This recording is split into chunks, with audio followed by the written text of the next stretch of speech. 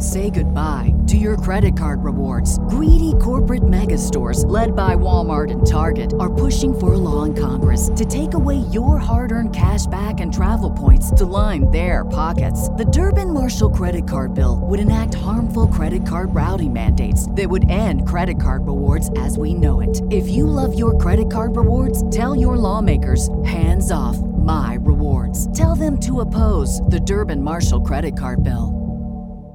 The future is a hefty responsibility and not one that we take lightly. But then, taking things lightly has never been what Hefty is about. That's why we've created the Hefty Renew program that turns hard-to-recycle plastics into valuable resources like park benches and building materials. To participate, simply fill up an orange Hefty Renew bag with accepted items, tie it up, and drop it in with your regular recycling. That's it. It's that easy. It's time to rethink recycling with Renew. Particular valued resources may vary by geography. More info available at heftyrenew.com.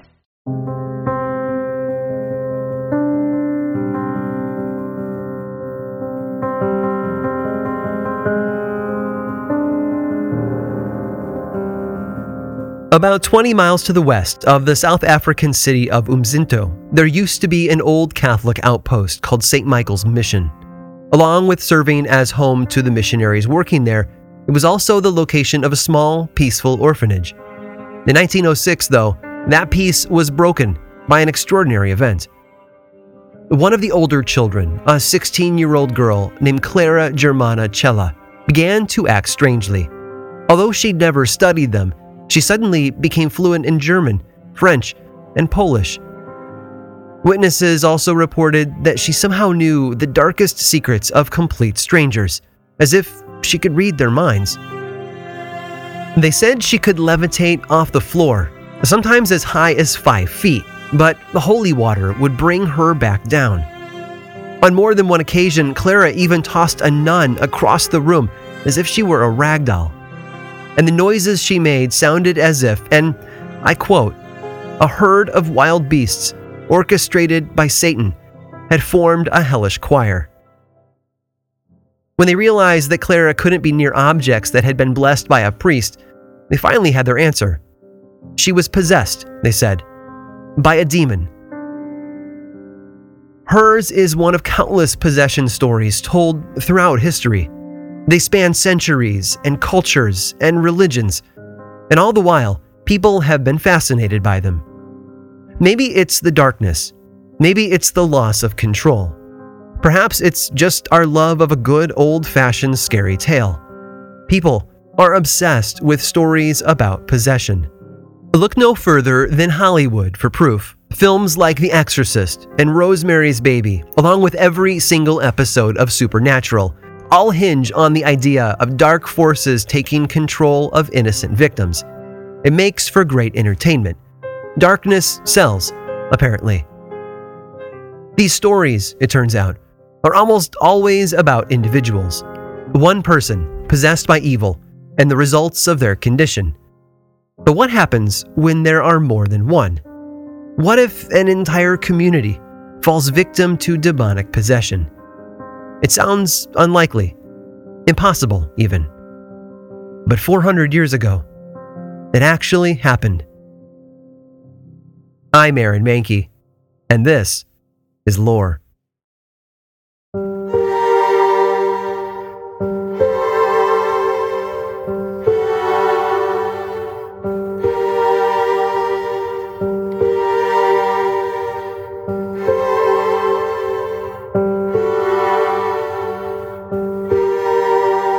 Deep in the French countryside, about 20 miles to the south of the town of Chinon, is an ancient little village that's home to just a few thousand. The streets are picturesque, and the surrounding landscape is gorgeous, but there are darker things in Loudun than you might expect. In the early 1600s, Loudun sat on the border between two territories, the Protestants, also known in France as the Huguenots, and the Catholics. Like everywhere else in Europe and England at the time, there was a lot of hostility between these two groups of Christians, but it was different in Loudun. There, things seemed to be peaceful. Side by side, Catholic and Protestant lived and worked together. But being on the border between two regions meant that there was a lot of troop movement, and In the early 1600s, French troops were plagued by typhus. It's an illness sometimes referred to as camp fever because it flourished in the overcrowded, unsanitary conditions of military campaigns. And although the inflow of soldiers most likely brought a boost to the local economy, it also brought disease. 1632 was a hard year. The community had been battling the pandemic for over 5 months, and it was taking its toll on them. Some estimates report that about 26% of the population there died as a result of the illness. Because of that, 2 different things were happening. First, all of the people of wealth and importance were leaving town. Doctors, priests, officials, anyone who could afford to, really, all of them were fleeing to the countryside. Second, those who remained behind set up quarantine measures to stop the spread of the disease. And one of the groups that closed themselves off from the rest of the world was a convent of Ursuline nuns. It wasn't an old convent, maybe 6 years old at the time, and so it was full of relatively young members. Most of the women there had come from wealthy, noble families, which made a lot of sense. St. Ursula was said to have been the daughter of a powerful ruler who was killed while on a religious pilgrimage.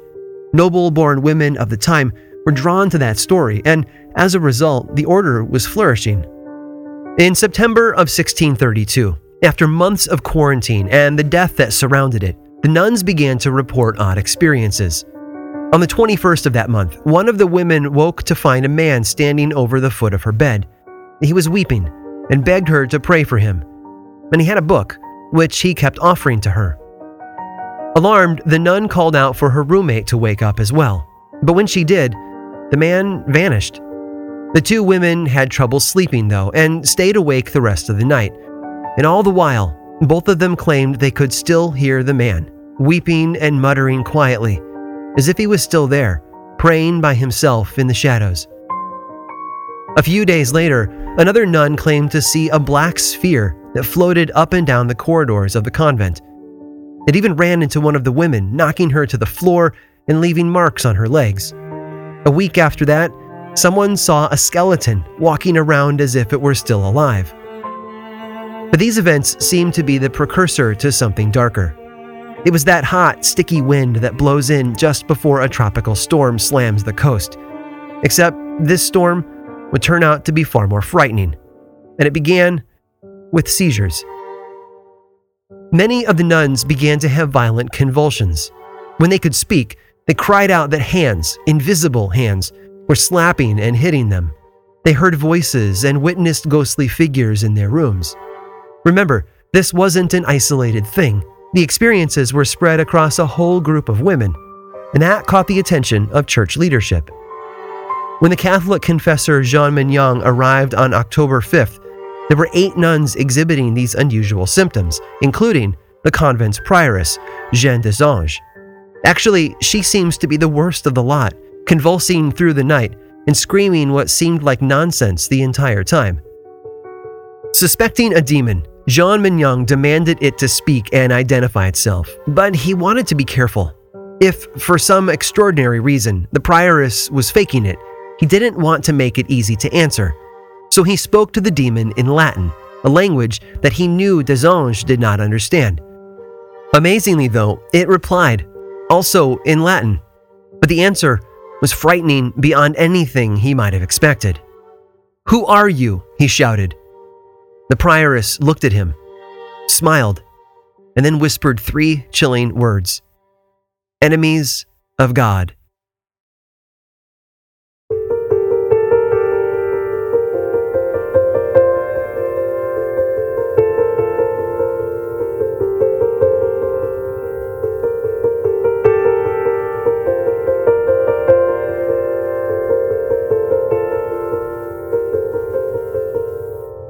One of the common beliefs in the 16th and 17th centuries was that a person had to strike a deal with the devil in order to obtain supernatural powers.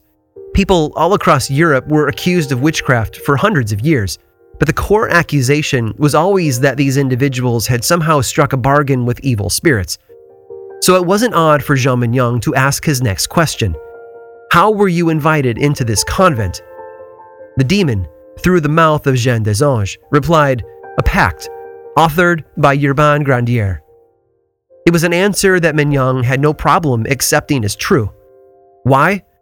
Well, to understand that, we need to take a moment to get to know Urbain Grandier, because not only was he real, he was right there in the convent.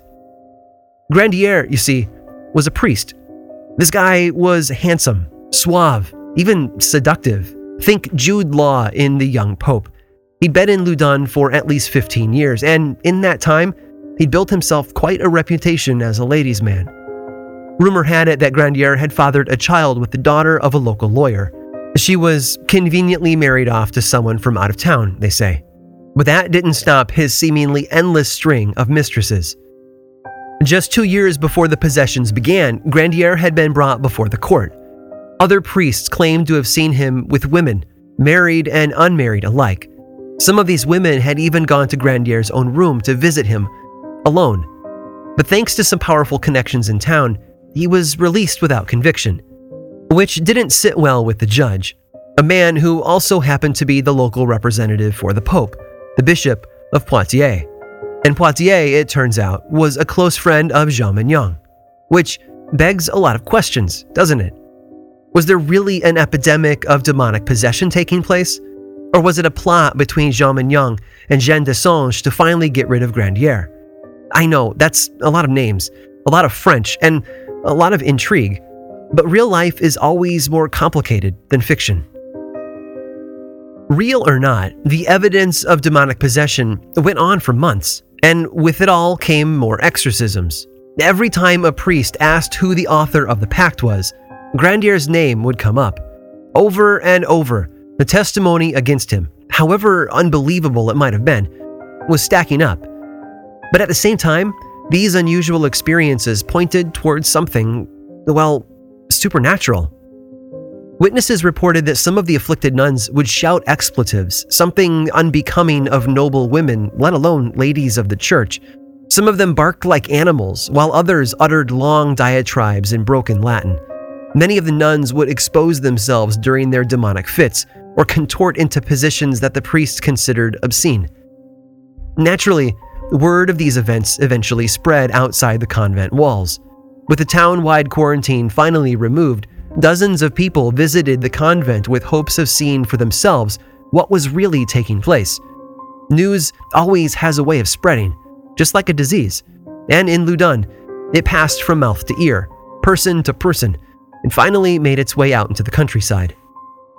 That's about the time when Grandier stepped in and tried to establish his own quarantine. He didn't want news of the possessions and exorcisms to spread, and tried to shut off the convent from the rest of the world. But Jean Mignon and the prioress wouldn't allow it. Let me say this. I know Grandier's story isn't the most frightening and dark. I get it. He's political and religious, and nothing different from anything we can find in the news today. That doesn't make for the most interesting story, admittedly. But if these demonic possessions were the elephant in the room, so to speak, then Grandier was the noose from which that elephant was hanged. In November of 1633, the Loudun events finally reached the ears of King Louis XIII, who told his advisor about it. And that advisor was none other than Cardinal Richelieu, a man with both immense political power and a deep personal grudge against, you guessed it, Urbain Grandier. By mid-December, the authorities had arrived at the convent to help, but they weren't there to end the exorcisms. No, they came solely for one purpose: to arrest Grandier. He was immediately taken into custody, and by the 17th, he was on trial. But the word trial might be misleading. What happened next was more of an exhibition of the worst of human nature. Looking back, it even put the demons to shame.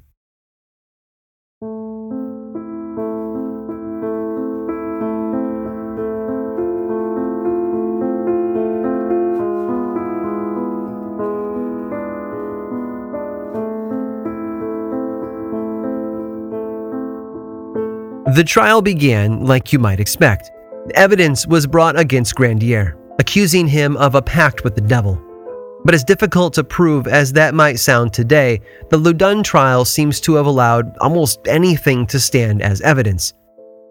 The nuns were all brought into the courtroom and given a chance to testify. The prioress, Jeanne des Anges, did more than speak, though. She was said to have levitated 2 feet off the floor. Later, she also somehow stretched her body to a height of 7 feet before shrinking back to normal. One of the nuns reported horrible dreams in which Grandier appeared to her and forced her to do unspeakable things. Once, when all the nuns involved were in the courtroom together, they passed out in unison, collapsing on the floor in a bizarre synchronized wave. Not wanting to leave anything to chance or fraud, the court also separated the nuns and questioned them individually. But when they spoke, it was the demon inside them that communicated. And these demons knew things that the nuns wouldn't have.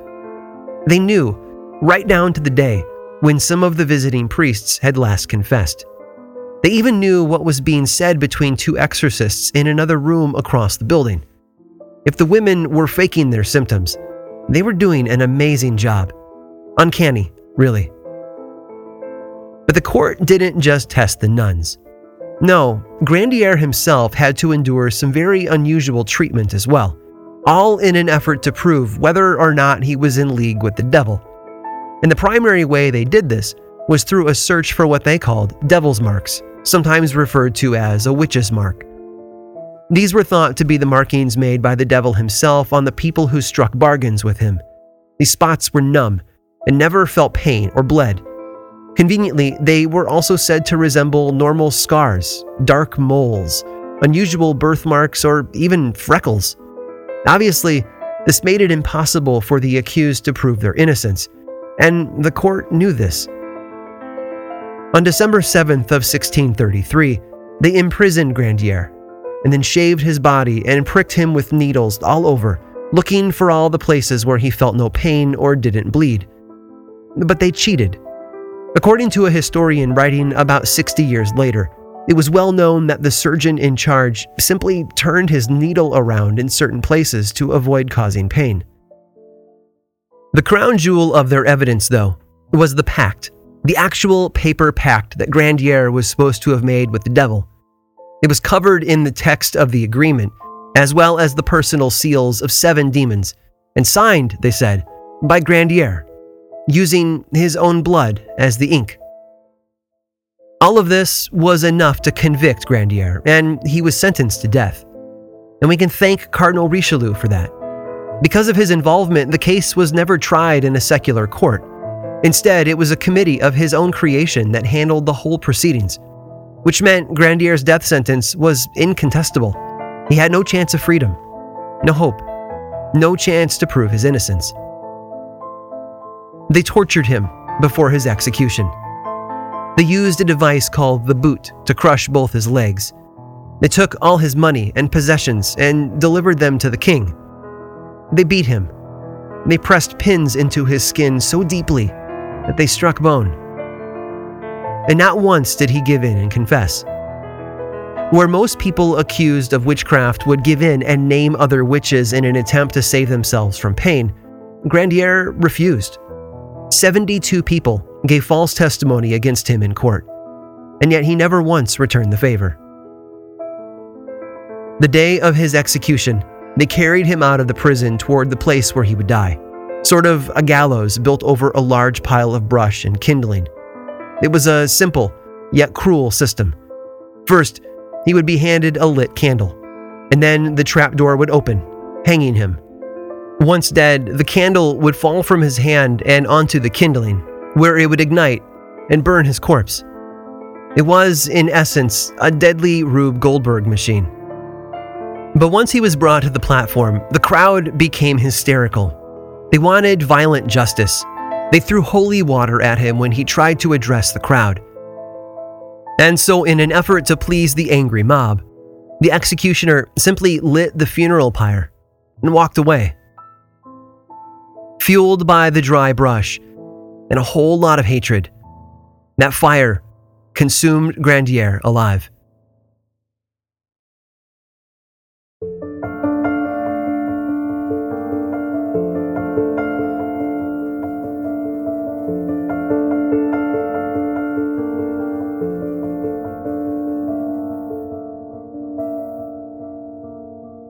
This fascination with demonic possessions almost seems like it's been woven into the fabric of society. We can go back into the depths of history and find countless examples of it in all shades and interpretations. Judaism, Christianity, Islam, even Buddhism, all of them have been a lens, providing a subtle twist on an old story. Even the spiritualist movement of the 19th century added its own flavor. Because of this long and winding thread woven into the tapestry of human history, many people can't help but see possession as a real thing. Its history is the evidence. The sheer volume, at least to them, has to account for something. People like the former official exorcist of the Diocese of Rome, Father Gabriel Amorth.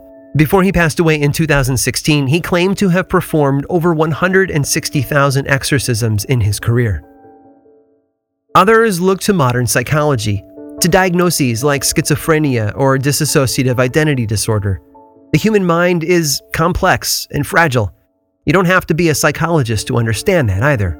Looking around at our friends and family, many of us know firsthand how destructive mental illness can be.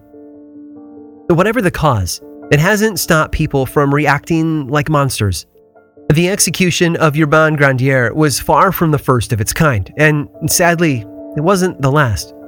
When faced with events that are unexplainable, frightening, or contrary to our belief system, people have a tendency to overreact. We quarantine, we ostracize, we lash out, sometimes violently. In 2005, a young woman visited a monastery in Romania. She was there to visit her brother, but during the Mass, she giggled uncontrollably. The local psychiatrist wanted to treat her for schizophrenia, but the monastery's priest had other plans. The woman was chained to a large cross and gagged before leaving her alone in a cold room for 3 days. She died as a result. The execution of Grandier was supposed to stop the possessions, but it didn't. The prioress, Jeanne des Anges, continued to convulse and shout in Latin. Others seemed to suffer the same symptoms around her. Then, in October of 1637, she seemed to get better. It was a miracle, they said. Healed of her condition, she went on a pilgrimage to Rome, and then back to France, where she stopped for a visit with, of all people, Cardinal Richelieu. After that, she traveled France all over, telling her story and earning a living. When des Anges retired back at the convent years later, she became the local mystic and claimed to be able to communicate with angels, all of which brought her quite a lot of fame. How nice for her. Modern historians have since revisited that paper document, the one that was presented at Grandier's trial as his actual signed pact with the devil. They brought in handwriting experts and dug into contemporary documents at the Loudun archives in an effort to determine if he really did sign it. Surprisingly, they found a match, but it wasn't Grandier. It was the prioress, Jeanne des Anges.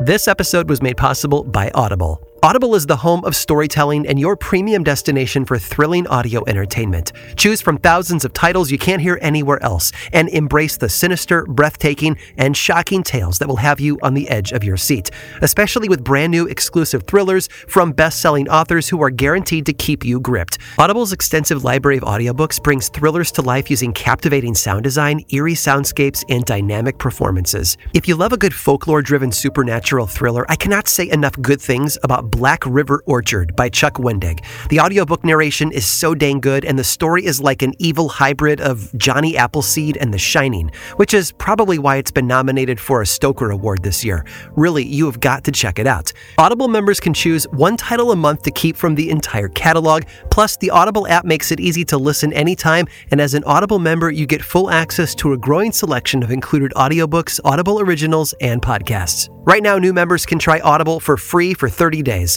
Visit audible.com/lore or text LORE to 500-500. That's audible.com/lore. This episode of Lore was made possible by DoorDash. We live in a pretty amazing world, don't we? You can get anything you need when you need it delivered right to your door. With DoorDash, you can get pretty much anything. For my family, this became a powerful tool when my kids started back up with after-school sports. All of a sudden, there were days when being able to order a meal became a lifesaver. If it wasn't for DoorDash, we'd have been eating dinner way too late. And maybe you've been there, or in a different situation with a similar solution. Sick on the couch, trapped between never-ending meetings, or even at a party and suddenly out of ice or alcohol. In moments like that, DoorDash can provide a clutch assist.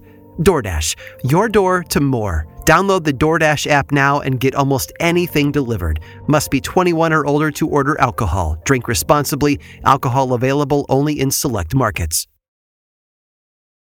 This episode of Lore is made possible by June's Journey. Escape to a bygone age of mystery, danger, and romance as you immerse yourself in the world of June's Journey, a hidden object mystery mobile game that puts your detective skills to the test. Play as June Parker and investigate beautifully detailed scenes of the 1920s whilst uncovering the mystery of her sister's murder. With hundreds of mind-teasing puzzles, the next clue is always within reach. Collect scraps of information to fill your photo album and learn more about each character. Plus, you can chat and play with or against other players by joining a detective club. You'll even get the chance to play in a detective league to put your skills to the test. I'm willing to bet that, like me, you work crazy hours and are desperately in need of easy ways to relax. I love that I can open up June's Journey and dig in for a little while, searching for hidden objects, fine-tuning my sense of observation, and enjoying the gorgeous artwork are all so helpful in letting me unwind. Mystery, danger, and romance. Where will each new chapter take you? Relax and lose yourself in this captivating quest of mystery, murder, and romance. Can you crack the case? Download June's Journey for free today on iOS and Android. This episode of Lore was written and produced by me, Aaron Mahnke, with research help from Marset Crockett. Lore is much more than a podcast. There's a book series in bookstores around the country and online, and the second season of the Amazon Prime television show was recently released. Check them both out if you want more lore in your life. I also make 2 other podcasts, Aaron Mahnke's Cabinet of Curiosities and Unobscured, and I think you'd enjoy both. Each one explores other areas of our dark history, ranging from bite-sized episodes to season-long dives into a single topic. You can learn about both of those shows and everything else going on all over in one central place, theworldoflore.com/now. And you can also follow the show on Facebook, Twitter, and Instagram. Just search for Lore Podcast, all one word, and then click that follow button. When you do, say hi. I like it when people say hi. And as always, thanks for listening.